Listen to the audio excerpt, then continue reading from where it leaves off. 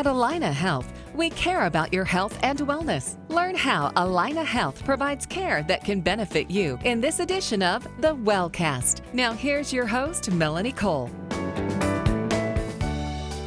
Well, it's not just your waistline that suffers if you're not eating well. Your brain is one of the first organs in your body to feel the effects of poor food choices. My guest today is Jamie Carlson. She's a registered dietitian nutritionist at Alina Health Woodbury Clinic. Welcome to the show, Jamie. People don't think about brain food, but we've heard about brain food for years. How does what we eat affect our brain function? Yeah, that's a great question. Thanks for having me today. When we think about food in our brain, you're right, we don't always make that connection. But what we have to understand is something that really impacts our brain is our blood sugar. And sometimes we think of blood sugar as only we talk about with diabetics, right? But every single cell in your body uses blood sugar. So imagine if your blood sugar spikes, and this will happen if you've eaten something really sugary, maybe obvious sugary things like a soda or a donut, but also there's a lot of other things that spike our blood sugar that don't sound sugary, like a bagel, pasta, bread. These will all spike that blood sugar, and they overload our cells with sugar. And what that means for your brain is that over time, when we do this day after day, right, if we're eating a bagel for breakfast, sandwiches for lunch, we're having cereal late at night for snacks, this constant influx of sugar creates inflammation in the body. And the brain cells are part of those cells that get inflamed. And this creates an issue because we've all heard of those feel-good hormones. Sometimes we call them neurotransmitters. When our blood sugar spikes, we can't use those quite as well. And so that creates us to not have those kind of calm, well-being moods that we once had. So that spike in inflammation inflames our brain also, not just our body. And not only a spike in sugar can do that, but if we have a low blood sugar, so say you run out the house, you haven't eaten all day, you get to lunch, you just grab a candy bar because that's all that you have time for. When we get those high blood sugars, they're going to fall really fast. And those low blood sugars also hurt our brain. So if you've gone, like I said, if you've gone too long without eating, a lot of people have now describe this feeling as hangry, right? You maybe feel irritable and anxious, and those low blood sugars are your brain. Your brain's essentially mad and it's irritated because we had a high blood sugar that inflamed your brain, and now we don't have any sugar for your brain. So people hear about inflammation these days and its relationship to heart disease and stress and cortisol and gut health and immune function and all of these things, Jamie. So tell us how that affects brain function as well. Yeah, a lot of times we don't think of that inflammation is always something that's impacting our brain, and certainly we don't always make that impact or that connection between our gut health. But what's going on in our intestines affects not only your brain's daily function, but it also can determine your risk of like neurological conditions that might come on later in the future. So when we're thinking about this, something we have to talk about is gut bacteria, and that's something that's becoming more popular. It's also called your good bacteria, your microbiome, and this is the bacteria in our gut, and it plays such a critical role in so many systems in the body. It supports your immune function. It supports decreasing inflammation. It helps actually make neurotransmitters. That bacteria, I think that's a cool one. It makes neurotransmitters. Helps us make vitamins and absorb nutrients. And so this gut bacteria is really critical in how it impacts the brain. And so a few things I always tell people, we really need to think about supporting our gut health when we think about supporting our brain and preventing things like dementia and ADHD maybe in children. And my 3 tips for that is, 1, to eat probiotics or foods with probiotics in it. So probiotics are live bacteria and yeast, and like I said, these are what live in that digestive tract. And although we can take supplements of them, we can find them in a lot of foods. Anything that says live cultures is the place where we find it. So we might see that in yogurt. We might see that in something called kefir. Kombucha is a fermented tea that contains this. And then we have some other more unique ones like kimchi and sauerkraut, and that's where we can find some bacteria too. And these probiotics help support the gut lining.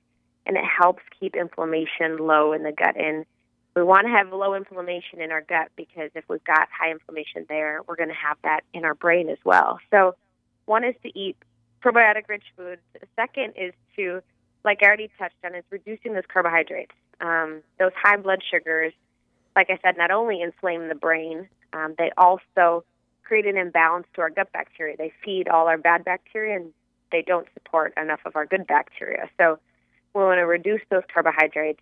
And the third thing we want to do is to drink filtered water, and that's not always something we talk about either, but a lot of the water we consume now is treated with chemicals like chlorine, and chlorine is something that will actually come into the body, and it can kill off that good bacteria that was going to keep our inflammation low and help us make neurotransmitters in the gut. So those three things are really important to support your gut to actually help support your brain. I would just like you to clear something up, Jamie, and when you talk about carbohydrates, because we need those for brain and spinal cord function, people are on these high-protein diets and they think carbohydrates are the enemy, but you're not talking about a carrot or a tomato, are you? Or a piece of fruit. So clarify that for the listeners. Yeah, so carbohydrates, like you said, it could be a fruit, could be a vegetable, but where we tend to overindulge in is our processed carbs, so like our breads, our cereals, our granola bars, bagels. A lot of these things we find in processed forms, right? So these are where we see really, really high amounts of refined sugar, and all of this turns into blood sugar and spikes that inflammation in the body. So now what about the good fats, avocado and omega-3s and our oily fishes? How do they help our brain? Yeah, fats, this is my favorite nutrient for two reasons for the brain. The first reason is that fats stabilize your blood sugar. So when you eat about 2 to 3 tablespoons of a fat, that keeps your blood sugar stable for about 4 hours. And we already established that that's really good for a healthy brain. But our brain is actually made up of 60% fat. And it's made up of the fats we eat, mostly those omega-3 fatty acids. Like you said, the ones we find in fatty fish like salmon, but also in nuts and oils. So these fats are required to support that brain tissue. So, you know, the phrase "you are what you eat" is so true because these fats actually make up and become the cells in your brain. And if we're not giving our body these great omega-3 fatty acids that are really anti-inflammatory, we're going to have more inflammation in the brain there. So in just the last few minutes, incorporate some foods that are really good for our brain into our daily life. Give people tips and how we can just get those foods in every day. For sure. Right, because it does us no good if we just know this information and can't actually do it. So we have to be able to practice this on a daily basis. So in the morning, this might look like you wake up and you take some healthy fat. So you could do some butter or some coconut oil. These are great fats to cook with high heat. So I might stir fry some veggies in there like kale and peppers, maybe a little bit of hash browns, and then I'll fry up 2 or 3 eggs. And then on the side, I might do some full-fat plain yogurt, and this would be one that contains those live cultures. So I'm getting my fats, I'm getting protein, I'm stabilizing my blood sugar, but I'm also putting that good bacteria into my gut also. For lunch or dinner, I might make a big salad, lots of veggies.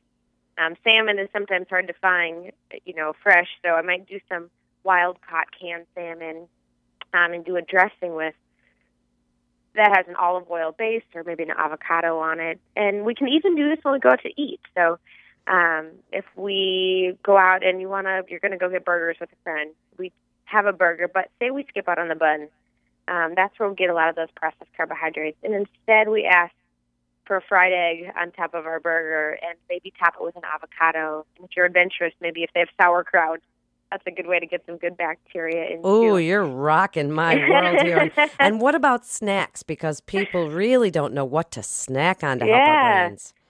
Yeah, and so snacking is another thing, right? If we snack on carbohydrates, those processed ones, that's going to throw off our blood sugar too. So our snacks need to be something that also are focused on blood sugar stabilization. And that keep coming back to the idea that I said fats keep your blood sugar stable for 4 hours. And so snacking on fats is a great way. So like some raw or dry roasted nuts, almonds. I like to just cut up a half avocado, add a little salt to it, and eat that for a snack. So really trying to skip out on doing a lot of the kind of sugary processed snacks, like some granola and protein bars that we grab, and those can have, almost 25 grams of sugar just in one bar. So making sure to grab for those fats instead of grabbing for some of those other convenient processed foods. And just give us your best advice in the last minute here for eating well for our brain health. My favorite recommendation is to think about your blood sugar. Balancing out your blood sugar is not only going to support the brain health, it's going to support reducing our risk of diabetes, managing our weight, keeping inflammation low in the body. And the trick to help out our brain is keeping inflammation low. And so we do that by making sure we reduce a lot of those processed carbohydrates. Try to eat the real ones, more vegetables in the diet, adding in lots of healthy fats and not being scared to do that. Great things like avocados and coconut oil and lots of different good fats out there now. And making sure we get protein in too. We didn't talk about that much this session, but protein is really great for stabilizing that blood sugar also. And all of that is going to help keep the inflammation low in the body so that we're not creating inflammation in our brain. Thank you. What great information. You are excellent and so well-spoken. You're listening to the Wellcast with Allina Health. And for more information, you can go to allinahealth.org. That's allinahealth.org. This is Melanie Cole. Thanks so much for listening.